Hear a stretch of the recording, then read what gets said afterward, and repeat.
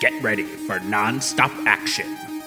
Get ready for non-stop excitement. They're doing the job possibly nobody wants. Watching every canon film and analyzing them. To death. Frank Garcia Hale. Geoff Garlock in The Canon. The secret awaits eyes unclouded by ambition. What? Welcome to The Canon. My name is Geoff Garlock. And I'm Frank Garcia, the glow hail. You are glowing right now. It's beautiful. It's radioactive. Oh, is it the ooze or did you go into a trauma movie? I thought it was yogurt, Geoff, and I ate it. Why did somebody leave it out like that? It was the ooze stuff. The ooze. People, we are the Canon. We are the podcast that talks about canon films and all of their amazing output. And we also do Could Have Been a Canons. And today, Been a canon. Hi, I'm Stacy Keach. No, what's his name? Stacy Keach. I know, it was Stacey as soon as I said it. I know. I knew it even from when I said Stacy. Wait, you mean Sandy Kenyon? Yes, that's what I meant, and you knew it, so it all Yes, worked but I wanted out. to call you out like a real jerk. I'm a jerk because you're a jerk. People, we cover the amazing output of canon, and we sometimes do our Could Have Been a Canons. And today it was. I do think it's a big coulda. Yeah, it's a big could have. I think this is like it's surprising that this isn't a canon. Yeah, I think you know what? I think it's only not a canon because Barry Gordy is acting like the Menachem and Yoram in this occasion. Like, and it obviously like. That's a bold statement to say is like, if there was no Barry Gordy, then Last Dragon Last Dragon would not exist without Barry Gordy. But yeah, you are not merging those two powerhouses with this powerhouse. Barry Gordy, famous, I guess, what would you call him? Tastemaker, producer, extraordinaire of exploiter. Yes. Shover of music videos into movies. Motown himself, Barry Gordy. But that is, of course, means we're covering The Last Dragon today. Yeah. Or as I like to think of it, the bridge between Big Trouble in Little China and the apple. Yeah. Like, it's like I was like watching it for the first time only because I wouldn't have known what the apple is when I was a kid, because I did not watch the apple but watched Big Trouble a billion times. And also, we'll talk about in a second, The Last Dragon a lot of times. Yeah. It is right in between, and we'll get into why it's kind of this right in between world. But yeah, we are doing Last Dragon. What year? I know this is my problem. 1985. 1985. Gotta go back in time. We are going back in time to when everyone glowed and ordered tabs. Oh, yeah. And people, this movie, look, I'm going to speak for Frank, because I think I can speak for Frank. Please it's a great movie. I'm too meek. You're in this occasion, we are in simpatico. I am voiceless. Give me a voice. I am the voice of the voiceless, and that voice says, "It's a great movie, baby." I love it. I can't help. This is one of those things where, like, Geoff, we talked about not too long ago about just being like, you can see if somebody watches it now who's never seen it, and they're like, "What is this?"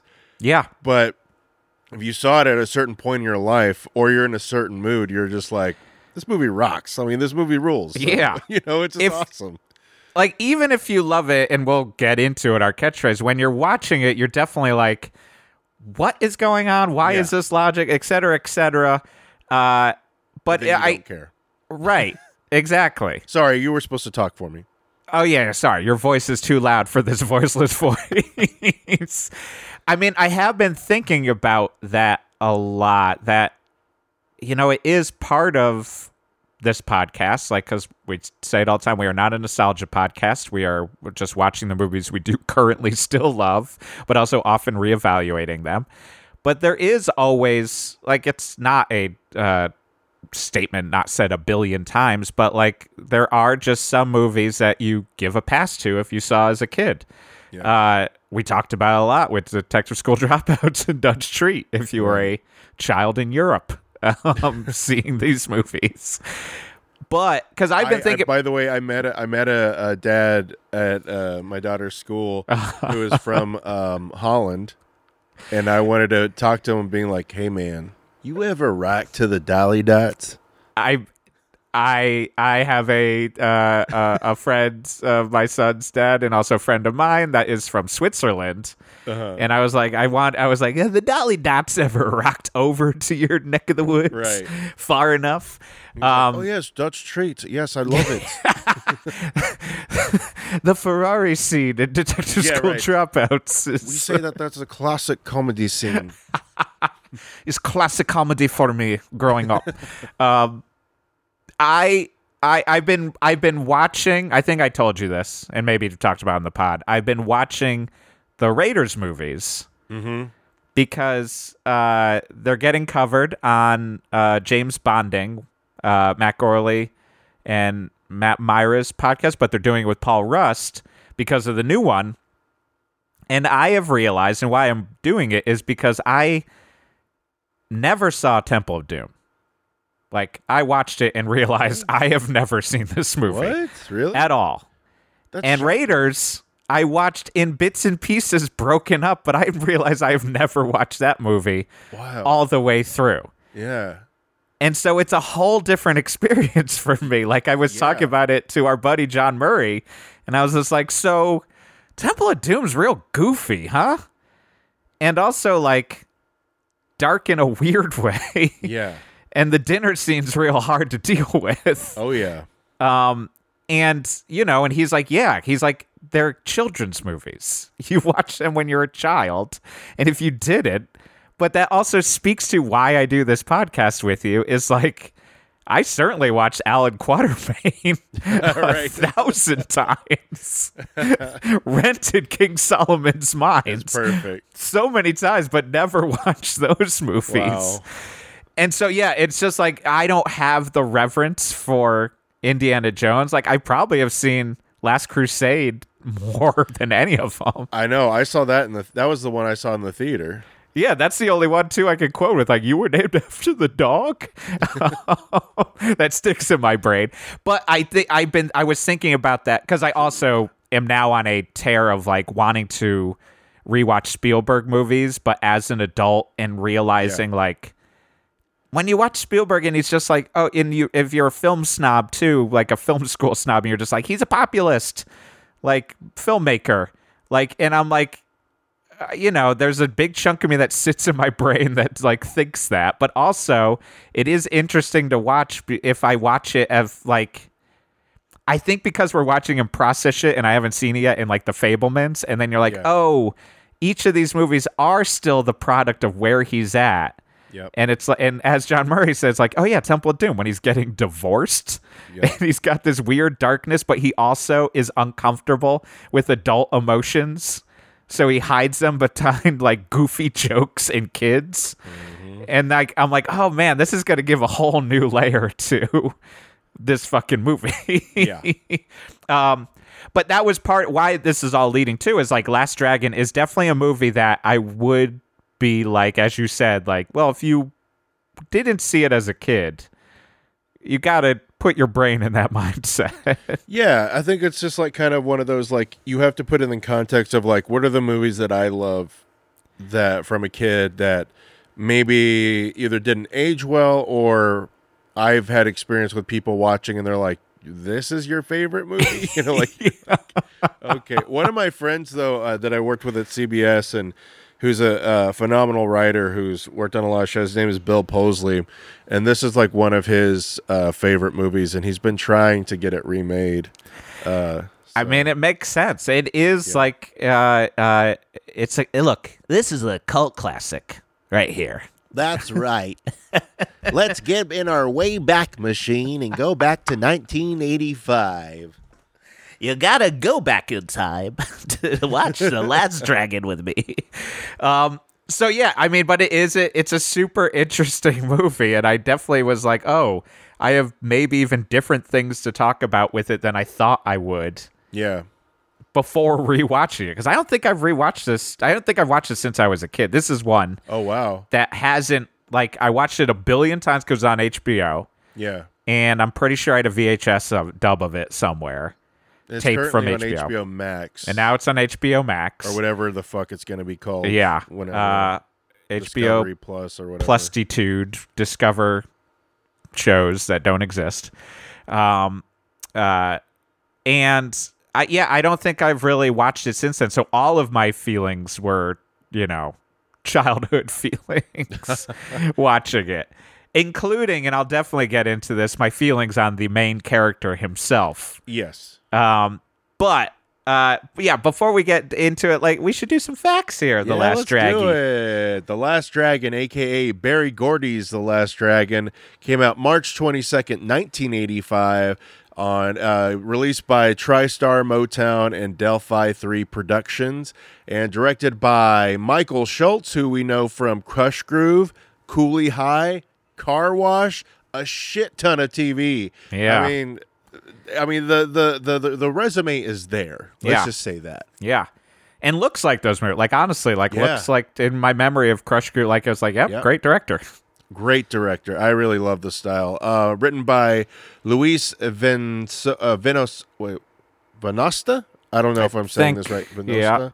Yeah. Who wrote Bird on a Wire, if you remember that movie. That's it. Did you ever watch Bird on the Wire? I saw it as a kid, and I don't remember anything about it, honestly. Definitely was a almost rent for a lot of my life. Where you would have it in your hand, and then you'd see something else. You're like, yeah, I'm going to go with this one. Yeah, I'm going to get King Solomon's Mines again. I'm going to get Ghoulies 2.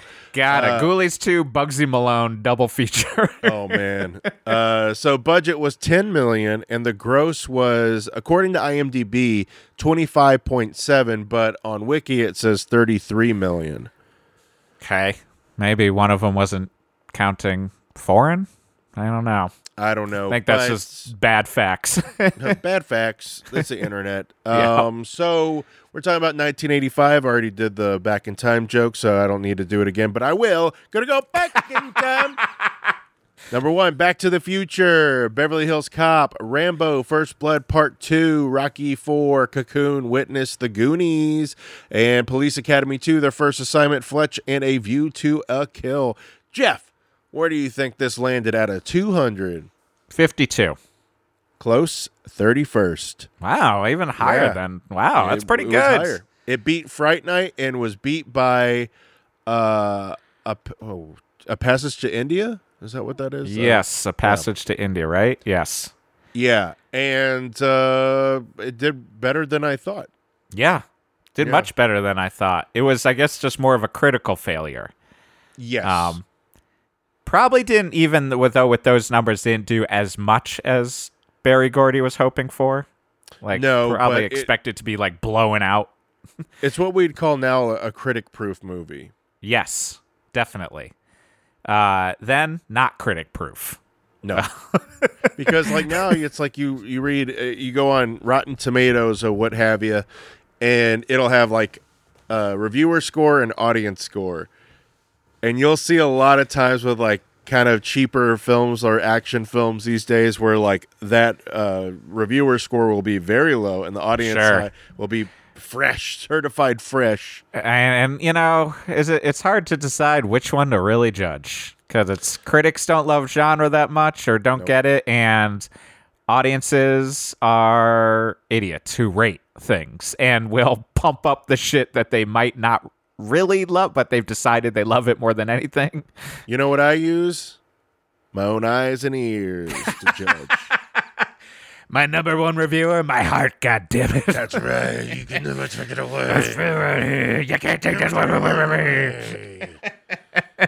Well, I tell you, my heart says this is a fun watch. Oh, yeah.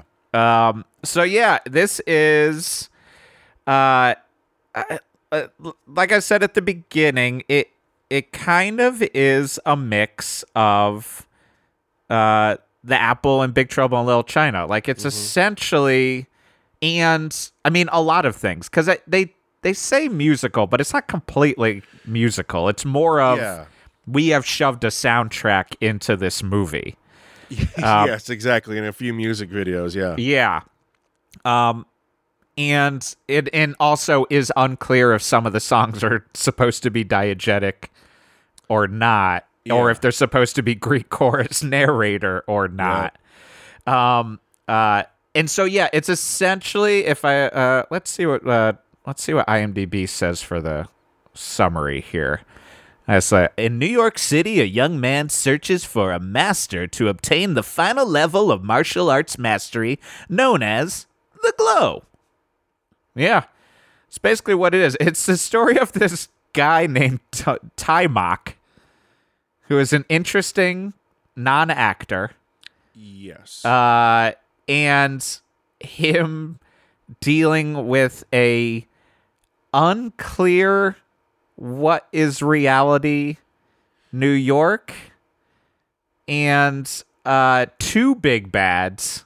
Yes. Who are trying to stop him, and one of them is a arcade mafia magnate who wants to shove his girlfriend into the video world of vanity, who is kind of like the woman from New Year's Evil. Yeah. Right? Like she's it's like unclear. A video it's like host. Soul Train meets Dial MTV. Yes. And it's unclear how big the reach is. Big enough that William H. Macy wants to come in at one point. Surprise. Yeah, credited as, I think it was his first movie. He was credited as W.H. Macy in the credits. But he looks like a Tim Baltz character. Yes, because it's hard to not. He 100% does. He really does. No, wow, that's blowing my mind because you can't unsee that it's William H. Macy. Yeah. But you're like, he doesn't look young, but he does, and it's clearly he's uncomfortable in this hip quote unquote outfit. Yep. But yeah, it's totally shocking that he shows up also for that one scene. I thought he was going to become a larger part of this, but no. Yeah, it's just, but it's also got martial arts / Bruceploitation aspects. Like, it really is everything. I like this movie a lot because it lives in a heightened reality. Yes. And it establishes that heightened reality, like, immediately. Yes. And it stays true to that heightened reality, so then therefore you're like, oh, that's the world we live in. Even though it's New York, it's still like, oh, that's the world we live in. It does... It throws you a little bit, I think, into what the heightened reality is. Like, when the appearance of Show Nuff in the movie theater really is just like, oh, okay, this is what is going on. I guess it's the tone. I do think it is. That's why I think, to me, it's like in between. I mean, the Apple is full on with its crazy tone. Yeah. Big Trouble is just maybe not obviously, but to me it's just the more successful of all those three, if in this maybe unfair comparison of just establishing, because look, baby, John Carpenter, he's just the master at setting up this weird world. I love it because it does feel grounded, but then like the audience is with our main character who's like getting thrown into this kind of mystical and magical realm where you're like, this doesn't fucking exist. What the fuck is happening? Right. But then being like, I guess we have to do this, you know? And our hero is not a hero in Big Trouble. Like, he's the one who fucks up everything. Every time, which is awesome. I guess that's one thing, if you haven't watched this as a kid, is that it does throw you into a heightened reality. The reality is super fun. The costume designs are amazing. Yeah. Really great. But it can be a little uneven randomly with its heightened tone. Mm-hmm. That and part of that is then you, like, at least for me watching it as an adult, is like, what is the deal with Leroy? Yeah. Like and what is the deal with him? Because some of New York also, because they also use There's a fair amount of footage of him just like walking around Chinatown, walking around the Lower East Side. Yeah. And it's clearly just like our New York. It's not Escape from New York style. That was the other comparison. Like, not to just have it be John Carpenter, but I did feel like Escape from New York has like this weird heightened reality as well. Yeah. And they keep it contained to sets versus this is like, we got New York as a character, baby. Yep. So you just kind of have like normos. And there's almost too many sometimes where you're just like, but have you seen Shonuff's gang? Yeah, well, the whole theater scene, the whole movie theater scene, it feels like a whenever somebody makes a joke about like a cartoon world or wherever thing, and they're like hitting each other with mallets and stuff, or it's a Gremlins movie theater where everything is just Looney Tunes, right? Yes. And you're like, why somebody's breakdancing in the middle of this movie, and every single person sitting down is a character. Yes. Like they just flew all the groundlings over from L.A. They got some people from Second City, and they just said, hey, come up with a character and just be in the audience. Yeah. And then, like, Shonuff's character comes in, and that gang is, like, Looney Tunes as well. It might as well be, Roger Rabbit villains or something. They're all wearing aviator caps. and kimonos, kind of. Yeah. And football pads. Yeah. Various football pads in different ways. It's like Mad Max, but if they went to like a Dick's Sporting Goods or something. Played against sports. Yeah. They went to Sears. Yeah. Montgomery Wards, and they got they went to the sports section. So yeah, it is it starts pretty amazing, like just like looking at that slow-mo Vaseline, like shots of Taimak, like fucking just shirtless doing karate. Hitting arrows out, which apparently they really did. Really? He's got 7 black belts according to an interview I found with him. Yeah. I don't think this is Frank Duke style black belts. This might be real. This actually happened. But I read somewhere that it took like 3 hours or so just to film those parts. Crazy. Because they wanted to get it right, and it was like, yeah. Okay. Yeah, he's shirtless into fucking chopping arrows in half, and he's like catches the blue one. Yep. So here's it. So yeah, the main act, this guy Leroy is it's Leroy Green. Is that his name? Because the dad's name is, or am I getting? Wait, I'm getting it wrong on what his name is.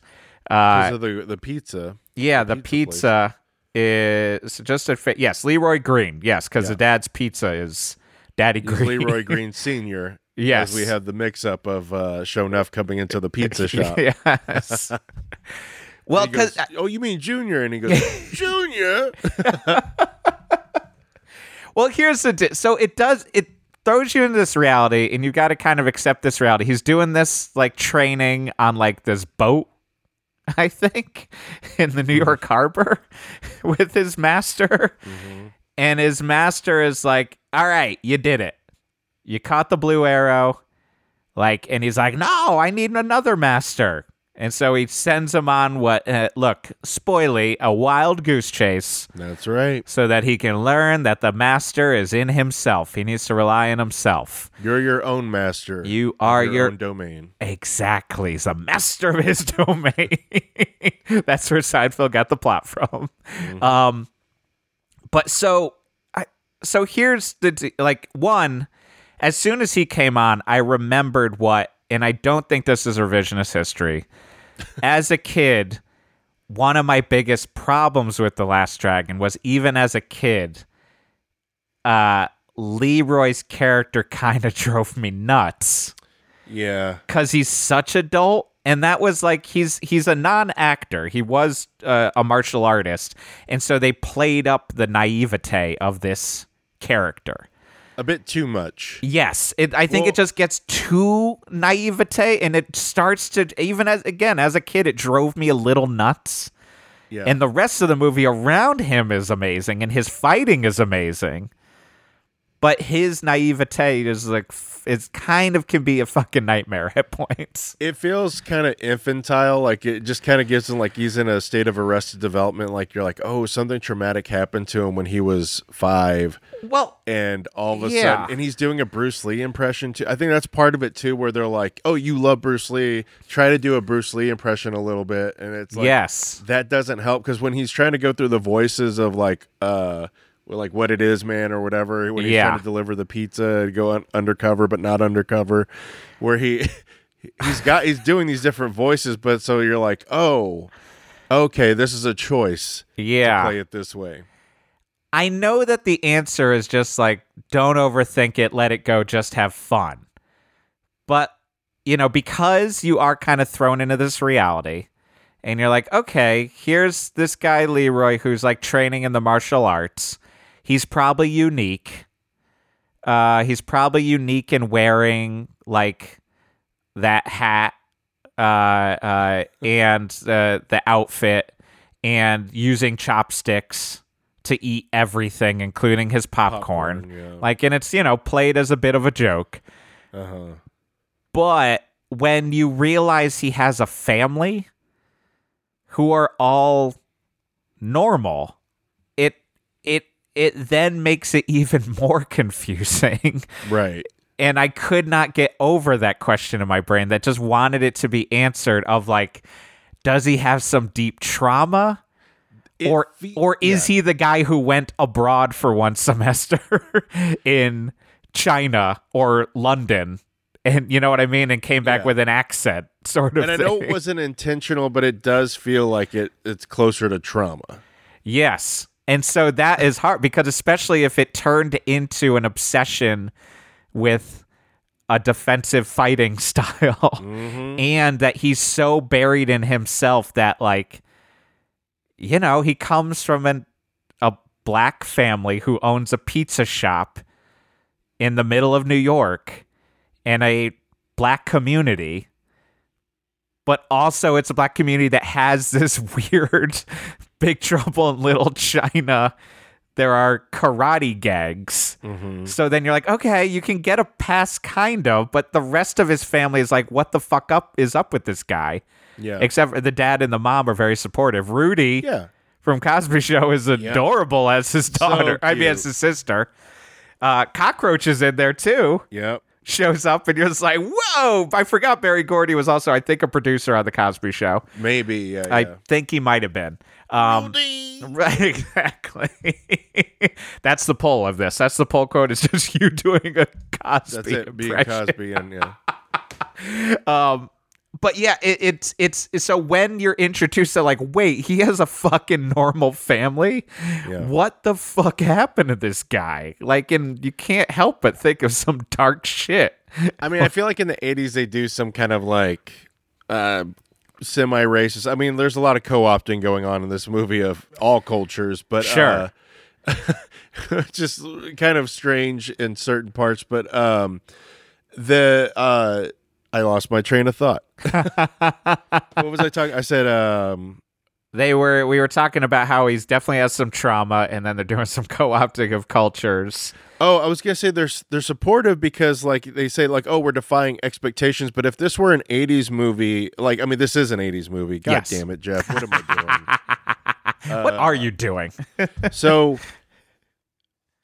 if this were another movie of that era, they would explain it away or try to justify it with being like, oh, he was raised by a sensei, he was an orphan, and he was taken in by a dojo, he was left at the steps of a dojo when he was a baby. Or if it was like JCVD, they would be over explaining why he's got an accent, why he's making this choice.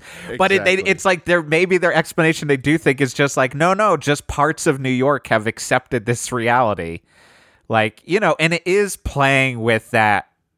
Both grindhouse culture and, I think like deep in like the black communities of New York, like we're also like where martial arts movies were played. I mean, that is like Shaolin, like is like is the lineage of like Wu-Tang. It's just coming from watching Street Fighter, watching fucking Jackie Chan, watching Shaw Brothers.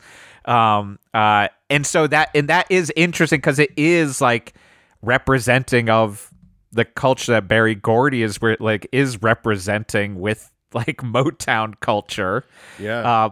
And but it is odd too, because like with that sometimes they're like playing with like, oh, I guess that's supposed to be the joke, is that the Chinese Yeah. fortune cookie guys are acting like they're black. Yeah, they're co-opting that culture. Yes. And then he's co-opting. And I mean, basically, everyone's co-opting everything. But that's, yeah, it just feels, Is what that this feels movie like New York becomes. at the time, right? Yeah. Like, it just kind of being like, hey, everything's cool. It's just, yeah.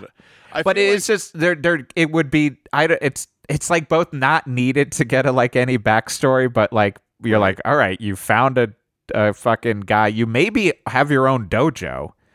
Like he maybe runs his own teaches, dojo. Yeah. Those are all his students that come. Yeah. Which is kind of confusing. Just like it exists just for comic relief and using it later. Yep. Ernie Reyes Jr. comes out of nowhere. Ernie Reyes Jr. just shows up. Ernie Reyes Jr., who most of us know from Teenage Mutant Ninja Turtles 2 and Surf Ninjas. And I just watched him on Red Sonja on the Get Me Another podcast. He's in that. He's really great. But what's kind of weird to me about this movie, Jeff, not weird, but it's kind of interesting that it's they give Bruce Lee a spiritual like element. Yeah.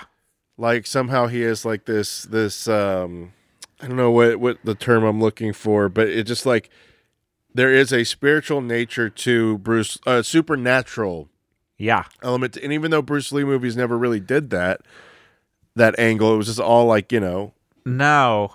Well, so it was kind of funny or interesting to me that they gave him this supernatural element and this thing called the glow. Yeah. I mean, I guess it comes from if you're merging every genre. Absolutely, yeah. That you're just like, all right, well, that's. I mean, this movie does speak to, but also to some extent, like while I was watching, I was like, oh, it's a little bit of like a chicken or the egg sort of situation because I think this movie is though very popular with some people, including us. But the Bruce Lee is like a weird concept. Like it's Bruce Lee's amazing. Like it's truly martial arts, but not ninja kind of what's going on in that because of canon. Right. Yeah, exactly. Yeah. And we even see in like No Retreat, No Surrender, he gets a spiritual aspect as well. Like Bruce Lee is just Ninja so interesting magic. because like he didn't really do a lot of movies because he died so, suddenly. Yeah. But his persona like he's a little bit like Marilyn Monroe. Yes. Where it's just like like I was listening to the Two Old Queens talk on Gabrus podcast, and they were like Blonde came up, and I think like Mark Rennie was like, "Can we just let her die in peace?" Like is a little bit of just like, man, you just kind of like you can really keep pumping out the concept of Bruce Lee, and I think that's part of the magical. I'm sure someone has said this before. Part of the magical equation of Bruce Lee is because he died so quick, like with such a short career, he's just like James Dean, like except where you Morrison, can, where they put that on him. You can fill in the gaps. He didn't get old enough to become this issue or this issue. Like in the mythology can kind of be created enough that it like becomes questionable and like Once Upon a Time in Hollywood, and then you got this problem and this but because he is beyond, he's not really even Bruce Lee anymore. He is just now this concept. So weirdly, the glow does make sense. It's almost like prescient to that's what he will continue to become, is just like this obsession with and again, a great fighter and great actor, and like kind of created a whole subgenre with Bruceploitation movies. But the idea of like they talk about with that one student of his, the one who is basically like, I don't need to learn to fight. Yeah. I just need to learn make to loud noises and it intimidates him, which is a like very not funny scene. Yeah, I love that because of how scene. the sound he makes when he gets kicked in the face is still so funny to me. Like how just like how he just goes down immediately. Great stuff. It truly is. But yeah, I mean that is one of the interesting parts of this movie. Is it is kind of, but it's kind of commenting on the voice, the spirit of Bruce Lee infecting the entire world, but also kind of helped to create that along. Yeah. By creating this, essentially a very early black superhero in the 80s. The logical extension of blaxploitation and karate films to be like, oh, we can continue to do that and like make him a superhero, essentially. Again, it would have worked a little bit better if he's not so naively annoying. Childlike. Sometimes. I mean, the one that really drove me crazy is when Vanity's character takes him back to the studio. Yes. And she's like, I got something to show you. And he's like wide-eyed, and he like is like, oh, look. And then he's like trying to do the moves with it like he's a toddler. Yes. And then she comes and she gets close. She's like on him, and he's still like, oh. And then he sees Bruce Lee kissing a woman, and he's like, I do that too.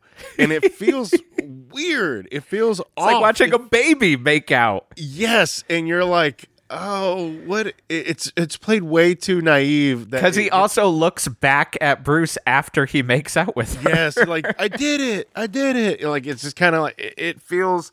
That part like drove me crazy watching that, because it's like it'd be like somebody, like if I were dating somebody and they took me in a room and there was a bunch of Smashing Pumpkins videos playing and I'd be like singing along to it and playing air guitar and being like, no one would find this attractive whatsoever.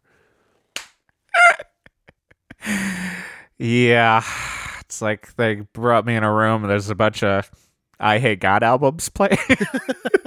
I'm just playing along. Much like when I used to have the cover of I Hate God's Dope Sick as a poster in my room. That was, I've told you, a poster of a woman getting her eyelids sewn back on. Huh? That's how your wife proposed to you, though. That is very true. She played all of Take Is Needed for Pain while she was on her knees, holding a ring. And I said, hold on. This part's really good. Hold on. Yep. It was beautiful. That's our wedding song. You walk down the aisle to it. Yes. And so, yeah, it is. I mean, especially because also, look, we are just human beings here. We have talked about this on many movies that we have covered in the past recent future. Past recent future is an X-Men movie. I love that. Look, we texted to each other. Vanity. Vanity just is just. We love Vanity. We love Vanity. Recently, and it makes me so upset what happened to her in Yeah. her life. Yeah. It makes me so fucking upset because she. I mean, it's like one of those Prince proteges that you're just like, you should have made it to the other side. You know, Yeah. like you should have, like, because she is just. She Everything works about for these Vanity, movies. I She fucking like love. her acting works for these movies. Yes. Like I have no problem. I never. That's the weird part. You always. She's stunning. I know she's a smoke Just show so and fucking stunning and just Yeah. like, just so sexy and Yeah. cool and just like, God damn it. Like when she's singing that song, that Seventh Heaven song, I'm oh just boy. like, oh, just the Oh, tingles boys, everywhere. Oh boy, just phantom tingly all around, and then adult tingly, and everything's Every inch tingly. of my cells. So I here's have a giant cells, by the way. oh, they Those are huge, Yes. huge. So here's what I also do want to. I want to clear up plot stuff for me. Good luck. Yeah, thank you already. So basically, all right, we got Leroy. He's maybe an alien who's thrown down to Earth, Right. or he is He's a just man who fell to earth. Yeah. Yeah. That actually fits a lot. You know not what? that If far were- off. If that were the case, Jeff, that would make more sense for him being so naive. But it Yes. just, yeah. No, but instead we're imagining he has deep, deep trauma from something that we don't want to talk about that Yeah. somehow translated into a fatherly guru love for Bruce Lee and speaking in half, almost borderline broken English sometimes. And you're like, oh boy. And not understanding that you shouldn't eat popcorn with chopsticks. It's like weirdly offensive. And then there's also Sho'nuff, who is amazing. He's incredible. This is one of my favorite 80s movie villains. Yeah. I think he is one of the best. So natural, so cool. I feel like Julius Carey is the actor's name, and I realize that I know him from this, but also The Adventures of Briscoe County Jr. Yep. That's what I forget, which was like a show that I mean, how crazy was it for children of a certain age to realize that there's a fucking Bruce Campbell, like kind of steampunky, like heightened Western coming out, and you're like, I was ooh, bummed when they canceled it. Yeah. But it's like Fox was the only kind of network that would let that show happen. Oh God, yeah. It's like, wait, stop doing Werewolf. We gotta start doing the Adventures, which I've been hunting down episodes of Werewolf, but they're all such bad quality. Yeah, I loved Werewolf, man. That fucking Werewolf was pretty good. Was that based off the TV movie Werewolf? I think they showed it as a TV. The one with Joe Estevez. Oh, maybe. Yes, I think so. And he's got the pentagram and the bloody pentagram in his hand, like when he changes. So, yeah. Maybe I'm thinking. I just know that they covered the TV movie on MST3K. Oh, it might be. We need to look that up, because I also feel like, and I could be wrong, I've got a feeling there's like hidden You and Me gems in it. Like he'll walk into a club and they're playing like Sisters of Mercy or some shit. Yeah. And you're like, all right, here we go. All right, let's go. So yeah, but Sho'nuff is like, he is the Shogun of Harlem. Mm-hmm. He just keeps asking if, what his gag thinks, and they just keep saying Sho'nuff, and he says Sho'nuff.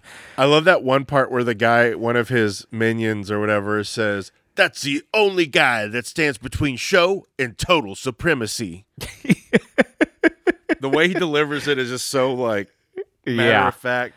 There it is. Crunch, Beast, and Cyclone are three of the names. Shows up far into the movie for you to realize that. So here's the thing. Santa Claus guy with the mohawk, the giant guy. Yes. And then the one woman who's like the singer of Missing Persons meets. She could be a dancer for like Fields of Nephilim or something. So essentially what I'm leading to here is there are two big bads. There's Shogun, and so to clear up the deal with Shogun, why does it feel like he's just finding out about Leroy? Like just that day? I didn't get that. But what, have they had battles before? Like it feels like, if you're condensing, it's like he shows up at the theater. I think that's part of it, is because I feel like he is Man Who Fell to Earth. Yes, the way he's acting. But I'm like, wait, so was he part of this weird subculture world of New York where there's karate and they've had battles before? Because he's kind of like a myth, like Leroy is kind of a mythological hero, kind of, in that movie theater scene. Because he already knows, I think maybe that's what it was, is that he started hearing rumblings about Bruce Leroy. About a guy who could catch bullets with his teeth. So there's a history there. It was almost like a Batman Year One that we didn't see with Leroy. Yes. That is the thing. I would like a Batman Year One for The Last Dragon. That's the movie you make. That's the prequel to Last Dragon. That's the goddamn elevator pitch. Okay, that kind of makes sense if we just imagine, and we have to fill in the blanks, that there are, fill in the Billy Blanks, who almost played the part of Sho'nuff, I believe. Oh wow! I believe Wesley Snipes was really pushing hard, and Samuel L. Jackson as well. I can see that. And so, okay, so I'll go with that. That makes sense enough to me. So then there's also Arcadian, who is, so he's like he's basically Barry Gordy. Yeah, he's basically Barry Gordy. He is a maybe in the mafia, kind of. He runs a video game empire, which makes sense for that time. Yeah. But then I got confused. Is he also trying to get into the video music empire world too? Well, because those weird, like, H.R. Giger style like video screens Yes. that are showing like his like Bruce Leroy's dad has one in his pizza place, but I wasn't sure if that was the video thing they were talking about. Like, I think that's supposed to be like a new product is part of it. Is that those are going to be machines that get put into places and people just watch videos on them? Because it's like a jukebox Video thing. Yeah. That would make sense to me. And in that, he's trying to Berry Gordy it, where that he also has like a stable of artists. Yes. And the main one is his girlfriend. It was based off of Cyndi Lauper. That makes total sense. Yeah. She's great. Yeah. That actress is. She apparently fantastic. won like a Tony for Guys and Dolls. I buy it. Yeah. yeah. She was like perfect for that part. When she turns on him and realizes that like you're a monster, you're using me just for my tits. It's heartbreaking. Yeah. Like, it's truly a heartbreaking speech. For such a silly character, but the way that she just like, it's like an Audrey moment, you know? Like Yeah. from Little Shop of Oh, Horrors. It's boy. Like such a, it's I would so, like- cry a lot to Audrey and Oh, Little yeah. Shop of Horrors as a sensitive little boy. Oh, yeah, me too. Yeah. Yeah, it is an Audrey moment. She pulls a lot out of that speech, and it doesn't feel. That's the weird part about this movie is there are parts like that where you're like, well, that feels earned. Like, Yeah. it doesn't feel shoved in. It doesn't feel melodramatic. Doesn't feel like it's like a legitimate scene. And weirdly, it's like a scene that could be applied to Berry Gordy himself. Yeah. And does he realize that? You know what I mean? Probably Like, not. probably not. Just like I'm sure, like Menachem and Yoram don't notice shit like that. Like, he's so up his like. She's essentially like, you're exploiting me for all you care about is yourself. Yep. I don't even care about this anymore. I thought I wanted to be like a pop star, but I don't even think I did want to be a pop star. Like, I think I just and you screwed over your number two, who was supposed to be a boxer. And instead you made him throw fights or whatever, and and you screwed him over too.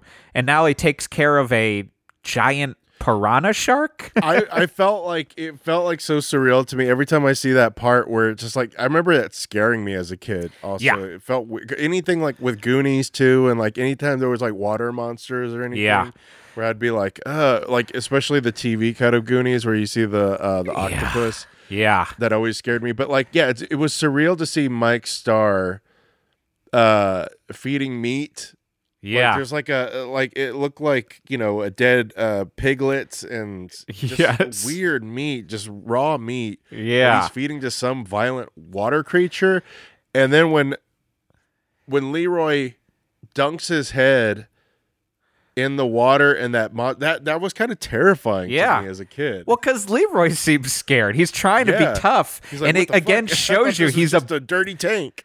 Yes. And it shows you that he's a trauma baby. Because he's trying to be tough and act the part, but he is like, whoa, that is scary. And yeah, I agree. Like when I was a kid, like definitely water shit, no good. Like it's not as strong as the Flash Gordon put your hand in the piles thing that freaked me out so much as a kid. Yeah. And the same with Dune, David Lynch's Dune, and put your hand in the box with the gom jabbar to the neck. But it was in there. And so, yeah, I guess that makes sense to me that it's then like a video machine. He's trying to create he is Berry Gordy. That is the fun part about this movie is Berry Gordy's name is in the fucking title. Yeah. And he doesn't maybe completely realize, or he does, and he doesn't give a fuck. He's like, who's this character based on? This dope. I really think this guy's an idiot, huh? Yeah. It's like when Joanna Bradley did that Hollywood agent character. And agents loved it because they're like, yeah, that's what they're like. Not me, but that's it. And it's like the other guy, the other person, definitely not me. I'm one of the good ones of agents. No, you're not. So yeah, okay, then that actually talking it through made me understand what his deal was, because I just couldn't completely understand what his tactic was. Yeah. I still don't completely. I guess because he wanted, though, his girlfriend's video to be played on Seventh Heaven. Yes. Which is Vanity's show. Because he could control spreading his artist around with this video jukebox. Right. But the number one tastemaker, this is like Casey Kasem or like, MTV, the early Number MTV one on group. the charts. This next one comes. I can never do it, Casey Kasem. It's really bad. That was close. Like, Schmuckers remembers. That was Smuckers and Bronson. yeah, it is a little bit. Yeah. Introducing a video. Up next is Hall & Oates. Boyo. Smuckers Bronson's pretty good. That's definitely an impression for no one that I love. Pepperidge Farm remembers. Okay, that makes sense. Yeah, so Seventh Heaven is like the tastemaker, hitmaker show. And If I you guess get because on it's there- New York, we can imagine that maybe it has like reach. It's not like Yeah. a local, like whatever the show is that they, Soul Train to some extent, but when it first started, but like that show that they do on Detroiters that they want to get on, that's like Yeah, the that's local right. dance show. I can't remember what Yeah. it's called right now. Dance Train or something like that. that episode. Man, that is a fucking great, still top 10 TV shows of all time. Detroiters, Maybe time. excellent. Yeah. But okay, so then that makes sense. And I guess when they discover in the fight, then again, it's me getting confused slightly on like what the plot is in the reality, because it seems like he wants to put all of his eggs in the girlfriend basket, the Cyndi Lauper basket. But then did the boxer guard discover that other artist that they start playing at the last fight, that like Carrie Fisher, like Bizarro Carrie Fisher, that sounded like Laura Branigan, but the song was Yes. like pretty good because it sounded like Laura Branigan to me. Yep. Did he discover that, or is that in part of the cabal of artists he's getting? No, it's what happened was he was trying to like work the system and it accidentally came on. It was a video that Seventh Heaven had loaded up. Right. And then that's when he was like, "Hey, who is this? Does she have management?" Yes. And it was actually Barry Gordy trying to put the video in the movie for a new artist that he was, I think, representing. So that way, because DeBarge too was like one of Well, his so artists. that's a big thing too with this movie. Yeah, it's like questioning throughout, and I get the answer probably is like all of them, but like what music in this was Barry Gordy trying to break the new artist for his second wave of Motown, which this is like kind of, I think it's the second wave basically, like It's which the whole soundtrack except for the fake Cyndi Lauper. the Under the Bed porno mag song. Yes. It is Cyndi Lauper and also like proto Downtown Julie Brown, Absolutely. which is awesome. I mean, I love Downtown Julie Brown, as Wait, you you do mean as not well. Downtown Julie Brown. You mean Not Downtown Julie Brown. Julie Brown, not Downtown Julie Yeah, Brown. Downtown Julie Brown is Wubba Wubba Wubba. Yes, MTV which host. is also wild that there was a Downtown Julie Brown Wubba And Wubba Julie MTV Brown. No, host and Julie Brown. is incredible. Yeah, the I need to rewatch Medusa, Dare to be truthful. dude Medusa. I remember seeing that on MTV and it just like blowing me away because I just loved her. Yeah. And I got to do a show with Phantom her. Singles with her Yes, as well. exactly. And I swore, I'm sure as a child, that you could see her naked at some point, and I was like, probably like, oh my gosh. But In you did a which show with movie? her? In Medusa, Dare to be truthful. Oh right, yes. There's like one part where they're replicating like an erotica section or one of the videos, and like Yeah. I was like, whoa, they really went there. But I did a show with her a couple years ago. Oh, I maybe remember you said, what was the show? It was Christina Gaussis and Kay Cannon. They hosted a show. I forgot the venue, but it was right after I got done with treatment. Right. And it was like my first show back, and I was so nervous. I was like, great, now I have to perform in front of Julie Brown, a person I love. And, Yeah. like, so it was like kind of, it was very nerve-wracking. But I'm sure she was wonderful. She was incredibly wonderful, and she's great. Yeah. What isn't wonderful, Frank, is that I'm just for the first time realizing that when his master tells him to go search out some dumb goy, Yeah. that is like, I was like, I only literally just now as I'm staring at my notes this whole time we're talking, I was like, oh, That's a dumb, because I was like, Welcome I to was Earth, like, jackass. I know.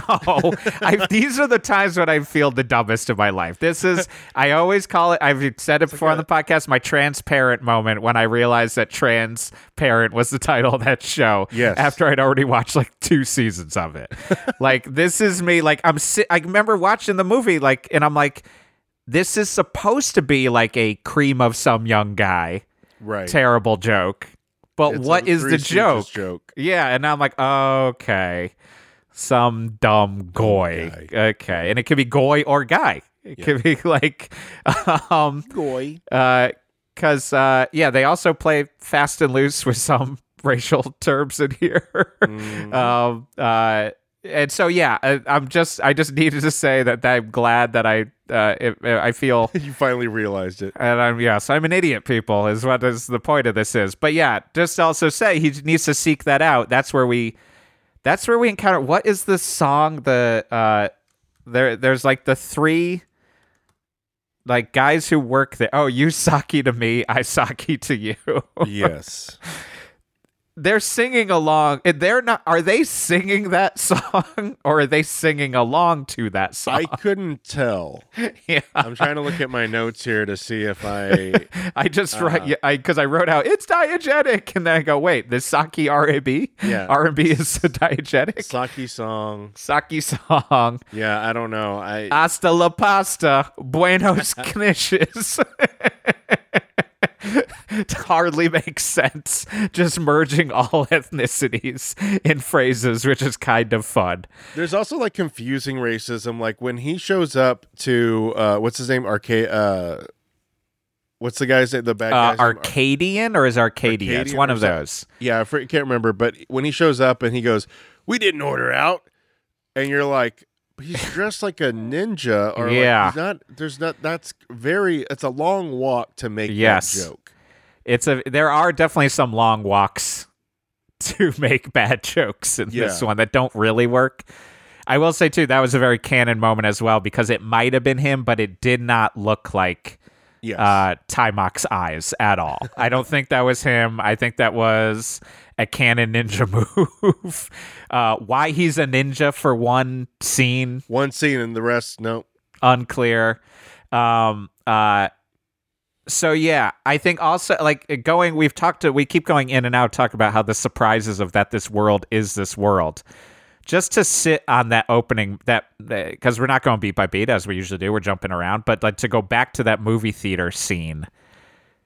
I mean, it's one of this is also a classic 80s movie where you're like, you got to play the game. Is it progressive or is it reductive? Yeah. Because you're like, okay, there might be a trans character. Yes. That's not played for a joke, I don't think. Didn't feel like it. No, it's just it's kind of like more of just like this kung fu movies collect everyone. Yeah. Like in this community. All walks of life in New York can enjoy this together. Yes. Is that supposed to be like a bear gang? Those 2 guys in the balcony? Oh. And like the one guy's wearing like a cut, like midriff, but he's a big guy, like pink. Like, are they supposed to be bears, you think? Or not? No. Because it's hard to tell because they're not really committing. It feels so heightened, and it feels very almost like I'm watching Forbidden Zone or something. Yes. Because also like the bad guys always will switch around. Like sometimes they are canon style, like, is that a dude from fucking BTO? Yeah. Like, or, you know, like Right. all those dudes at the end are definitely like the dude from Blue Oyster Cult. Yeah, I saw some schlubby beards in there. But then there'll be all of Shownuff's crew. Mm-hmm. Or that one, like, I mean, that movie theater is full of the craziest looking people in all of New York. Yeah. Like, it's not that they're all crazy for whatever their deal is, but like truly, like everyone's face is like a little. I gotta say, I don't remember the name, but the casting director, I was like, good casting in this movie. Yeah. There's a lot of weird casting that makes you very like unique looking. Yes, yeah. it's unique. That's his thing. It is totally unique face needed sort of thing. Yeah. Like the guy who even runs out to start to to match Bruce Lee doing his double foot jump onto the boombox because, as you said, inexplicably someone decides to break dance for no reason. Yeah. But that guy, wild looking. Like, it's a wild movie theater. But like you said, it's just that movie theater is kind of a good entry point because you just have to be like, it's truly like, just like, okay, just accept it. Yeah. I feel That's like what's going to be going on. And the seventh heaven scene just kind of like set the groundwork for what kind of world we live in this movie. And also that beautiful shot of him working out and you see the city behind him. Yeah. I love that. But it kind of gives it this, like, I don't know, the tone I think is set pretty well at the beginning for me. Yeah, and I also agree. that seventh heaven song slaps. So I mean, it's impressive that it's a movie that basically works and it's an advertisement for Motown. yeah. I mean, because that DeBarge song is amazing. Yeah. We all love Can You Feel the Rhythm of the Night? It was a hit. It was a fucking hit, and it deserves to be a hit, but I mean, it's truly just a music video. That's it. We're just watching the music video. It doesn't have anything to do with the movie. No, we're literally watching the music video for the DeBarge song, Rhythm of the Night. It's insane. It truly, like, you think it's going to end. And then you're like, nope, wow, keeps we're going. This is just, and I guess you could be like, we're setting the reality of video worlds. I remember being a kid, though, and seeing that scene and being like, whoa, I thought that was a woman singing. Sure. I was like so surprised that it was a guy. Yeah.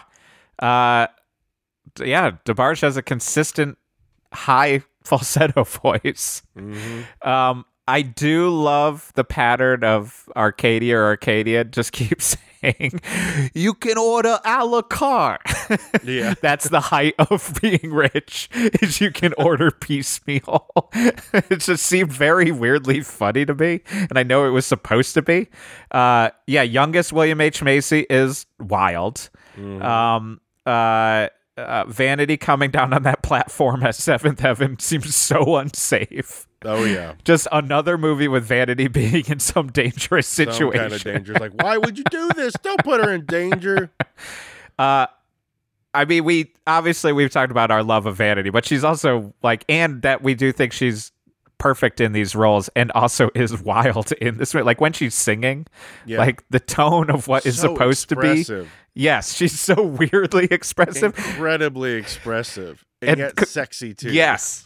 And combined with crazy video effects to emphasize the craziness where, like, her lips are flying. Yeah, where she blows a kiss and we see it on the video screen. But it's also so weird. It always happens with Vanity when you know that she became, like, super Christian.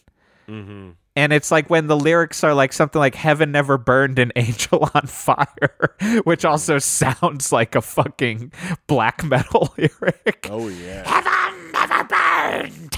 It would be fucking amazing. But it's just like there's always...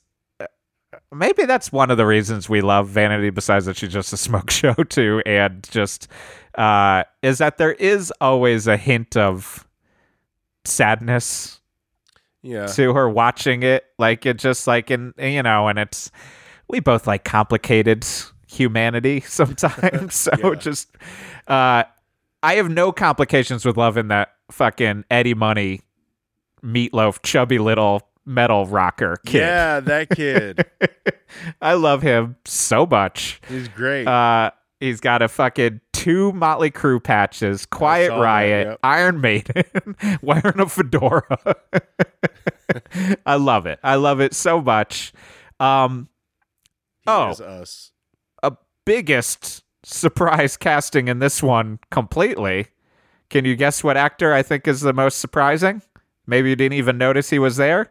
Are you talking about when Tom Cruise shows up? He runs through the scene and breaks his ankle and just keeps running. Yep, he kept running. Yeah, and he does a helicopter dive. It's wild. No one does it. But they cut that scene out. You have to go to YouTube to see that one. Yeah. We watched the extras. Did we not talk about that? I think I might have missed. Mr. Chaz Palminteri. Yes. Okay, yes. Yes, yes, yes. As the driver, Sal, who is supposed to be her driver, but then is taking her away because maybe he also works for Arcadia now, Yes, and I think that's what it was. that he worked Arcadia's for. got a bunch of like, hey, Bajagalu Boonga, hey, yo, I'm a stereotype. We pay him a little visit thing, but But yeah, then watching Chaz Palminteri have to do a karate fight is very funny to me. Like, he does not look comfortable doing it. Yeah. one day I'll be respectable.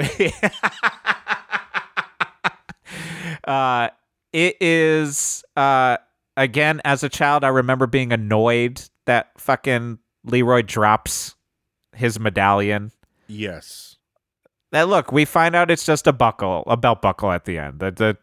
His master was trying to teach him a lesson that he does not need a master. But also, we've been watching this dolt with trauma wander around New York for like 40 minutes at this point. The dumbass drops his fucking medallion. My God. So annoying. Buy a clue, guy. Please trade in that medallion and buy a goddamn clue. He's wearing a Bruce Game of Death outfit. Yeah. It's wild as well. It's like, where do you even get that? Yeah. And where can we get one in our size? Oh. Yes. I would love to show off my gut. Let me get that skin tight. And my less than impressive gene meat. We take it back. We don't want one. No, I'd look like a minion in it. Ooh, banana. Bello. Oh, man. Oh, I love Stuart's lip noise. But yeah. So yeah, there's two big bads. It's also just fun. Like when throwaway jokes make you realize that Rick James lives in this world. Oh, yeah. It's just weird. It throws me off sometimes. Like, it's a Dutch treat move. Or not Dutch treat, Detective School Dropouts, when we were complaining about that. To have like a weird reference, like a modern reference. Mr. T reference and yeah. Yeah. And Detective School. You know what? It's a reference version of doing, I was listeing to my favorite podcast with Gorley and Rust, and it is amazing. I keep pointing out to Jason, he hasn't listened to it, but Paul Rust, maybe one time we'll have on the pod, but he often does a Garlock butt. Like he'll do like, and so he did one on the last episode. He's like, look, I love the Disney movies, but I really hate when they shove in like a corny Joss Whedon style ironic joke. Like, so that happened. And he's like, there's definitely those are in Frozen. And I was like, yeah, that's one of the, I mean, I don't love Disney movies that much anyways, but those will take me out because you're like, it's not funny. It's the rhythm of a joke. Yeah. And it makes me like get distracted for too long. And that's what happens, I think, with these like pop culture references just shoved in. It's just like the easy joke, but I'm just like, okay, so Rick James does exist. And does that somehow then also explain that like Barry Gordy exists in this world? I don't know, but it Prince maybe exists in this world. Served as an influence for Sho'nuff. Yeah, I mean, and he does. He's not wrong. Sho'nuff does look like Rick James in Play It Again sports pads as he makes him kiss his Converse. Yes. That's fucking great. Oh, yeah, the dad's pizza, Daddy Leroy's pizza is just director your pizza to Daddy-O's pizza. I'm going to say, most supportive parents I have ever seen, maybe in any movie ever. Oh, yeah. Usually you would have like a broken home or like they're like, what are you doing wasting your life with this Bruce Lee nonsense? And nope.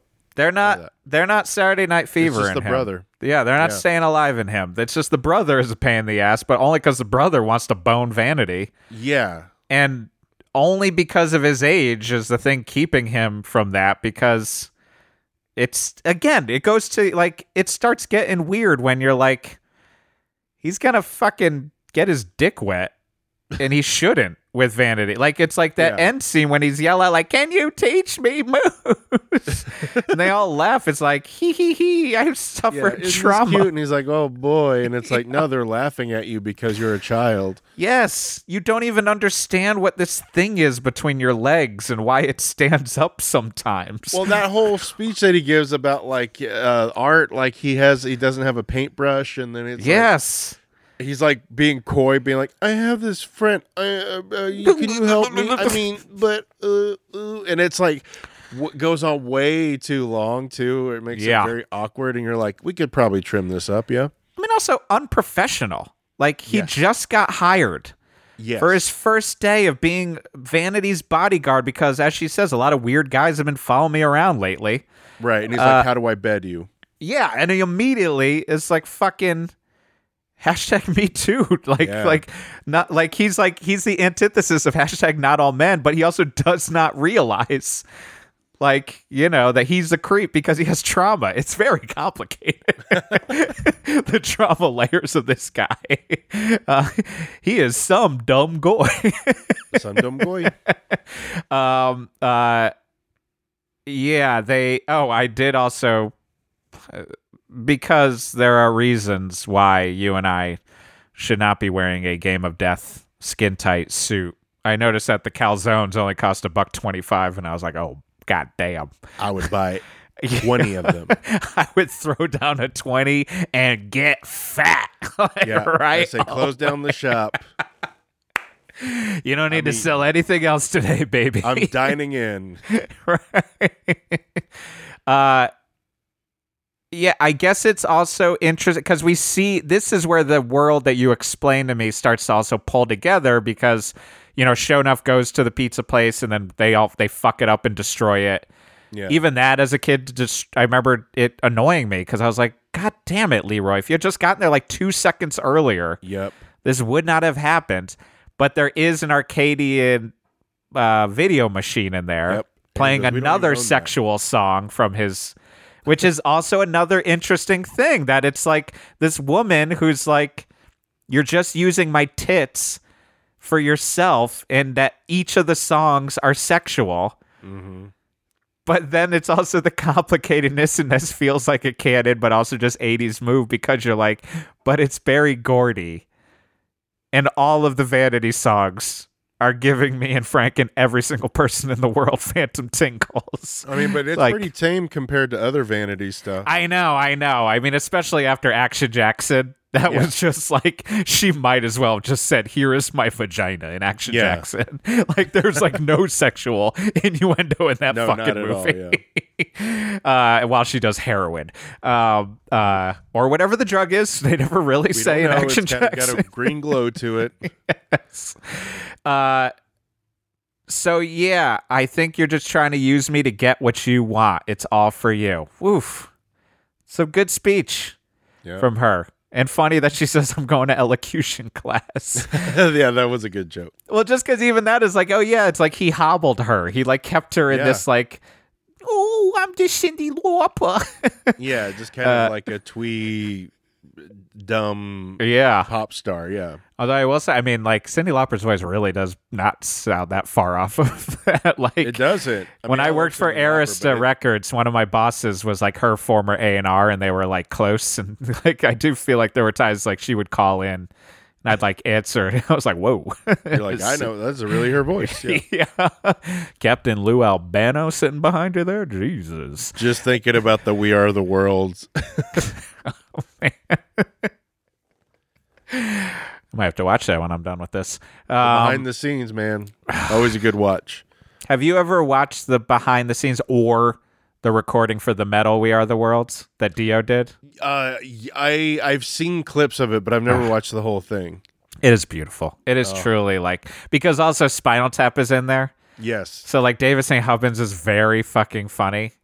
Where he's just like, it's so good to see all of my friends. Well, I'm not friends with many of them, but I've met them today, and now I consider them friends. But like that song, people, if you haven't heard, Dio was not allowed, and you see it in the Dio doc, but he was not allowed to be in We Are the World. So he started his own hearing aid which his song "We Are Stars." It sounds like an extended Dio song, and he lets every single guitarist do a solo. Oh yeah. And The song is 40 minutes long. It is so long. I've got the 12-inch, and I listened to it a surprising amount. Probably sounded a lot like that concert you just went to at the Viper Room. Oh yeah. Oh man. Michelangelo Battio from fucking Battio, he brought out Nitro. that double neck guitar and he was shredding it, and I loved every second of it. And it was such a weird mix. I've never been to the Viper Room. I kind of wanted to go, and it was such a weird mix of like old school metalheads, like people that were on the Sunset Strip in the 80s, and the most annoying influencers who bought a table. It's like $400 to buy a booth table. Jesus, and they were like all like dressed up in cosplay and stuff, and had a professional photographer there, and taking all these women on their phone and stuff. It was wild. It was like really like, this is such a weird group of people, but it didn't let me down. That's awesome. DTF opened up. If you've never heard or seen of DTF, it's basically like the Marty and Elaine of metal. Oh, I haven't. Yeah. That's crazy. It's a guy who looks like he's a dentist, a rich guy who just put a band together, and he wants to do these covers. And he said, I met a young lady last week here, and her name is Lollipop. Come on up, Lollipop. And she sang Cherry Bomb. And then this other woman came up to sing Black Dog, and she was phenomenal. And like she like blew everyone out of the water.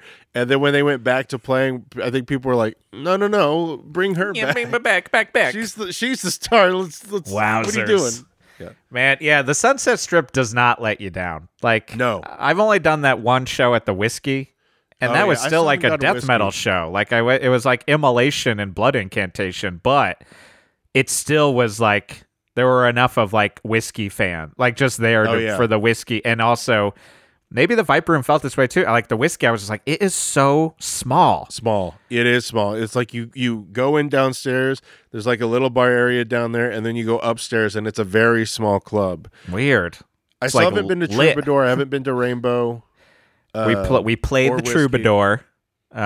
We played the Troubadour. I haven't been to the Rainbow. I went to Roxy last year. Okay. Yeah, Whiskey is just like, and it's in the stage is in the corner, and they put up tape of where you're supposed to stand and then where you can walk. So like everyone has to shove in this weird little area. It's just an odd vibe, much like this movie. Yeah, brothers are fighting. The fact that he didn't think of a disguise until he watched it in a Bruce Lee movie drove me up a wall. That, me too. And then even like the disguise, he spent all that time trying to think of a voice, and then as soon as they open the door, he talks exactly like he does. Yes. And it's like, you have a hat and sunglasses on. Right. This isn't going to work. You are a child. Yeah. That seems fun and annoying all at once, but we find out that the master is a fortune cookie machine. An AI computer. AI, man. That's the thing. Man, back then, 1984, man. Fucking predicted it, man. But it's just shooting out bullshit, Confucius-style like wisdom, etc. That was like, oh no, I got screwed here. Sorry, you were going to say something, I think? No, that's what I was Okay, yeah, say. yeah. It's like, yeah. It's fucking crazy.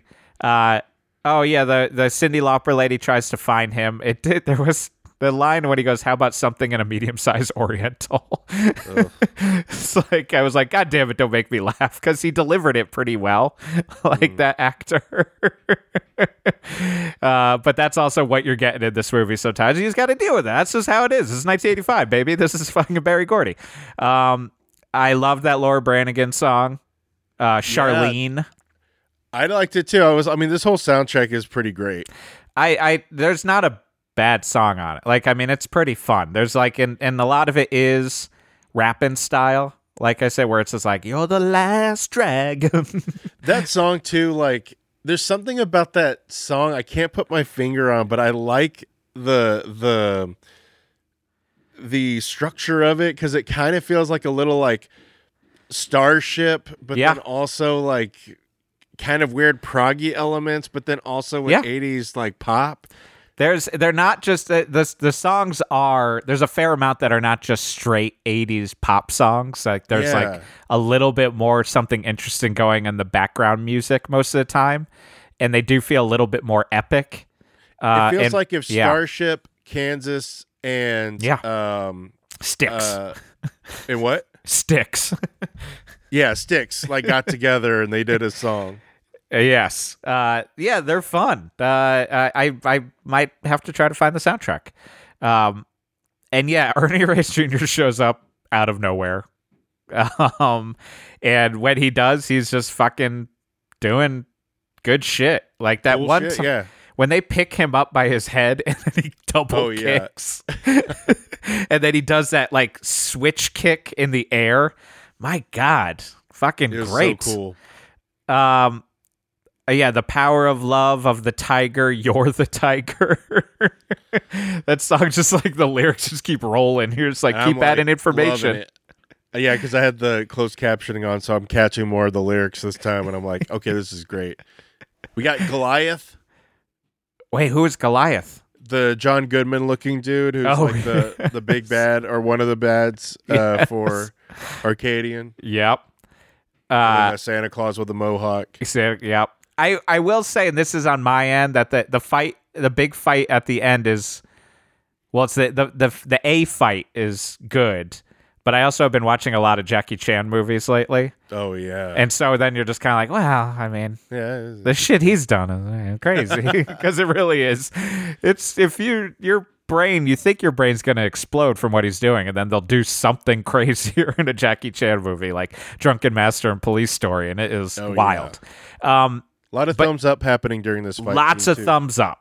Like, lots of 80s fighting thumbs up. Like, you're good, I'm good. Hey, we're all good. You over there, we did it. You get some nunchucks. Breakdancing out of ropes. Breakdance out of... it is just like, you're kind of getting it all. They're checking off all the boxes.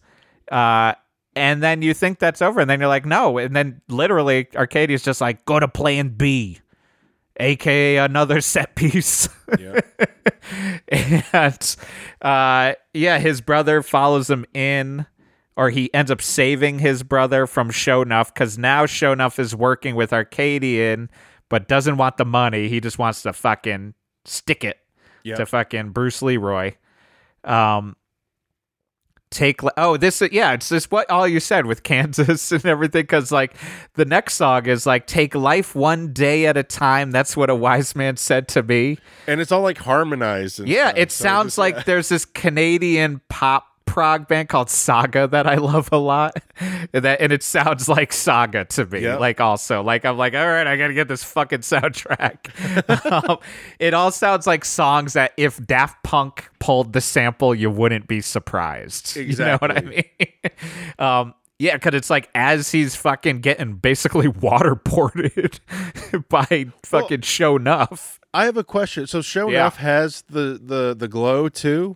That was shocking to me. I'm not gonna lie. Like I was so anybody can get the glow if they reach a certain point, and like it's kind of Star Wars style where they're like. So the glow is the Force. Is now we're gonna grab onto, and yes, that there is a dark side of the Force, or the glow just matches with whatever clothing you are wearing. Yes. Oh no, that doesn't work because he's not wearing yellow clothing. Yeah, but he's wearing red. So maybe we'll go with that. It is like the dark side as red, maybe. Right. So if it knows your soul is bad, the glow will be red. So yeah, that was just kind of like, oh, okay, other people can have the glow. Let's get everyone to get the glow. Get Ernie Reyes to get the glow. Yeah. You don't think he deserves the glow? Give Vanity the glow. Give her the glow. Give her the glow. Some sparkles or something. Yeah, Vanny had some sparkles. I take that. But yeah, I am the glow. He fucking realizes that. He's glowing the shit out of it now, and it is... Yep. Then it's just a fun ride. I mean, and then the song is just about that shit. It's just like, it's spelling out what is happening or what there's a line that's just, you possess the power of the glow, and you're like, all right, you are the last dragon. There you go. Like I kind of knew what was going on, but I guess thanks for backing it up. And he's walking over. Now he just stopped. And I do like these, like, a 45's going to put it in all this kung fu crap, which also you're kind of like, yeah, I mean, you could have just done that earlier, but Godspeed. But you stopped him. Yeah, you stopped your henchman from making this complicated multi-tier setup. Right. But yeah, and I didn't completely realize that. Is there talk about catching bullets in the beginning? Yeah, because that's what, when Sho'nuff comes up to him and goes, what's this, all this shit I've been hearing about? Right. Catching bullets with your teeth. And he goes, I'm the master. I'm the Shogun. Because it's supposed to be the big thing that he catches the bullet that gets shot at him. Yeah. But maybe that's part of it, is that, like, now he is really living up to the legend that has existed. But also, we already saw him chop an arrow in half with his hand. So I'm like, kind of like, yeah, I mean, so he half had the glow. He had a half glow. He had a half chub. But then he got to glow up. Then he finally got a glow up, and he really needed, because he kissed Vanity, so he's got a little bit. Yeah, that gave him the glow a little bit. Maybe all he needed was an erection to bring out the power inside of him. Again, shows that the deep trauma this guy had, where he's infantilized himself. Yep, because of his trauma in that moment, and also co-opted another culture. So he's become a baby who co-ops another culture. But all he needed was just to get like a boner and cream his jeans by accident because of Vanity. And look, she's gonna do that. That's gonna happen with a Vanity. It's gonna be like in the Brady Bunch movie where Peter kisses that girl, and all of a sudden he has a deep voice. Yes, exactly. That would have been great if he's like, listen, baby, I got to go take care of something. Yeah, I mean, because it is a little bit of a reverse boner that at the end he still seems to be a baby. He's like, I want to know moves. Yeah. Can you teach me some moves, please? I do like that his last move before he disappears is to fucking hang Arcadia like it's the end of Cobra. Yes. And the cops are like, save it for later because you're going away for good this time, which indicates that he had been arrested before. Right. And I guess I'm like, also like, though, no, I guess there's kidnapping charges. Yeah, there was a little bit that was, I guess there is, because at first I was just like, what are his actual charges? Well, kidnap, yeah, because he also assaults. There's so many different. At least attempted assault or assault. No, there's assault. You're right. Yeah. Okay. Yeah. And there's like conspiracy to take over. I don't know. It's like I'm not gonna lie, Frank. I think he's gonna get off. I think the charges aren't gonna stick. Show the footage and it's all edited. Yeah. It's like all I see here. Exactly. And let me show you on my Arcadia video machine. I mean, like, yeah, at the end, it feels what I was really upset with her assistants and the makeup guy who come to like, where have you been? And it's like, do you not fucking see what's happening here? But that is the weird tone of this movie. Down there? Right. Fuck off. The weird tone of this movie is that there is this whole subculture world happening, and then no one seems to see it. No. It's like a real, like, can John hear Garfield talk, or can he sort of situation? You know what I'm saying? It does feel like they stepped through a realm, right. And then, like, all of a sudden, like, a realm just disappears, and all of a sudden they're back in the real world, and they're like, where have you been? Yes. It's the end of Masters of the Universe. Yes. Yes. Gwildor fucking fucked with the time key one last time and let in the makeup artist to yell at her, who I think should have drinking barbecue sauce the whole time. Oh, baby, I've been doing that lately. Oh, baby, where's that Game of Death suit? I've been drinking barbecue sauce. Ever since we watched Masters again, I was like, I got a Nalgene bottle and just filled it to the brim with the BBQ sauce. You've been going on hikes, but you got one of those camel packs and you fill it with BBQ sauce. Yep. Tangy. I wish Taylor Negron played the part of that hairdresser who comes running in. I just think he would have been better. It's been perfect. That's just me. And then, he disappears, but then all of a sudden it's a fucking white party. Yep. And he comes in wearing a white kimono. And with flowers, and he hides behind that little like draped veil or Yeah. whatever, and he waits because he's like, I bet she sees me now, and then he steps out and he's like, hi. Fucking deep down trauma hound comes walking out. I think that's what Skinny Puppy wrote that song about, is that this guy is just a fucking trauma monster. And yeah, he's yelling out, I want to have sex, is basically, me want put penis in vagina. Yeah. Like in weird May we have the sex yet? And his brother maybe gets too defensive. He's like, he ain't no cornball. He's my brother. And he's the master. Geoff, see, that's full circle, because remember before he goes, remember, I'll take you in here, but you got to remember, you're not my brother. Exactly. He's ashamed of him, and he's saying all these racist things about him, calling him all these names, but now, wow, he has ultimate respect. He has ultimate respect. And Barry Gordy gives the final ultimate respect to Smokey Robinson. Yeah. The song ends with a Smokey Robinson. It's like new meets old. Smokey Robinson's got that Michael Jackson falsetto going in this, Yeah, he though. does. He does. It's definitely second wave Smokey's. It's Smokey trying to keep 80s up. Smokey, yeah. What is the name? Oh, man. I couldn't tell if it was a joke or not. Jason Gore shared it with me. Smokey Robinson's maybe his new album. No, that's... is it real? I saw it. Yeah, it's like Gasms. Or something like that. I believe that's what it is. It's like it's his picture and Gasms. Oh my God! Yes, it's Gasms. So that's Leave Mach the ore 3. at home. It's time to gasm. There is no ore. There's only gasm. There is no ore, only gasm. Gasm. That's gonna be Baby Yoda's first words, people. It's him just saying gasms. That's right. I don't remember. I was about to say Frodo. I can't remember what his name is. Baby Frodo. What is his name? Grogu. Grogu. I still haven't watched any of The Mandalorian. This is the way. It'll happen at some point. And so, yeah, that is the fucking last dragon. Yeah, I just have a few quotes. Yeah, choice please. Quotes in here. One, I will gladly designate his ass for dismemberment. Love it. Great line. I'd love to show you some moves, Leroy. You sure look like a master to me. That's another one that I'm just going to play on repeat. Yeah. Alone in my room. Everything Vanity says. We just need a super cut of Vanity. I just talking. need a Vanity. Yeah, Vanity cut. Yeah, the Vanity cut. Well, basically, do you think that she edited that video of all the Bruce Lee stuff? I mean, that is confusing, but yes, it's like, is she just, she's also a novice editor. She just likes to do that on the side. She's the original YouTube supercut. I did wonder if William Lustig was in the movie theater. There was a guy who looked exactly like William Lustig. Oh, that's funny. It just made me happy.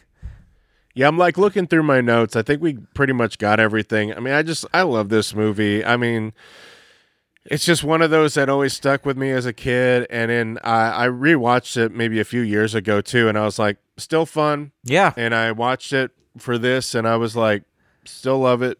I'm gonna rewatch it again. I'm sure at some point. When you're watching that Vanity supercut alone. Yes. It's super fun. It's I can understand why I watched it a lot as a kid.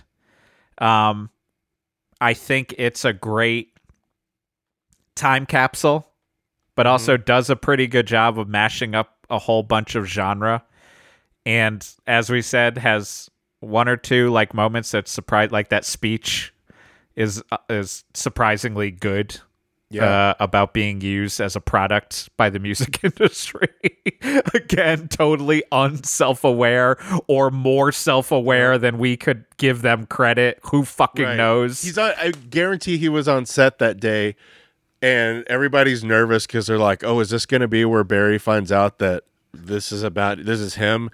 And he's watching the scene, and he's like giving notes about like a piece of like a set piece instead. He's like, he just doesn't have the awareness whatsoever. And he's like, I only have flowers back there. I only have one thought, and it's making me reevaluate my entire life. Shonuff's shoulder pads need to be bigger. Maybe let's get hockey pads. Kids like big shoulder pads. Big shoulder. That's the biggest thing I'm taking away. Go down and play it against sports again. Right.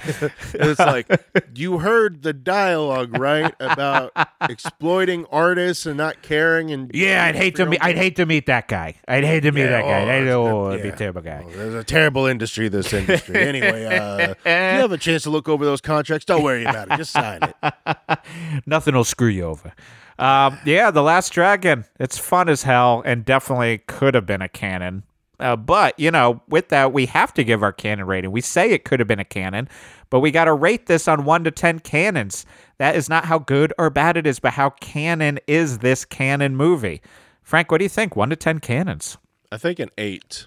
Because this reminded me of, like, big budget canon. Yeah. Like, again, it's kind of shocking it's not canon. It has all the feeling of it. I think it's up there, I think. I think so, too.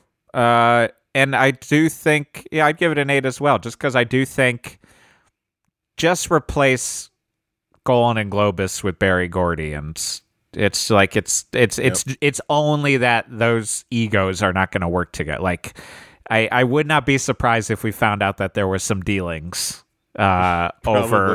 over Reuben sandwiches and styrofoam containers, like in big macaroni salad bowls. Because that seems to be what they're always eating so fast in every meeting, which is the best. Every single, like, behind the scenes thing. I love it. God, I would. If I had one wish with a genie, it would be to have lunch with Menachem and Yoram and be amazed how quickly they eat. I mean, Last Dragon, it's fantastic. But Frank, this is the point where we got to let people know where to find us if they just found us because of Last Dragon. So where can people find us? You too can get the glow at Instagram and Twitter at The Canon. Second Canon is one N. And, of course, go to our Patreon, patreon.com/thecanoncanon. That is where you will find all of our bonuses. Our Could Have Been a Canon episodes 1 month early. You can pick a Could Have Been a Canon if you are a member of our certain levels for 6 months or more. We also have soundtrack videos. We've got bonus commentaries sometimes, a couple extra bonuses that we get in there. All of your support will help, and we appreciate it. But until next week, I'm Geoff Garlock. And I'm Frank Garcia Hale. This is The Canon. Vanity, we love you. Limp Wimp.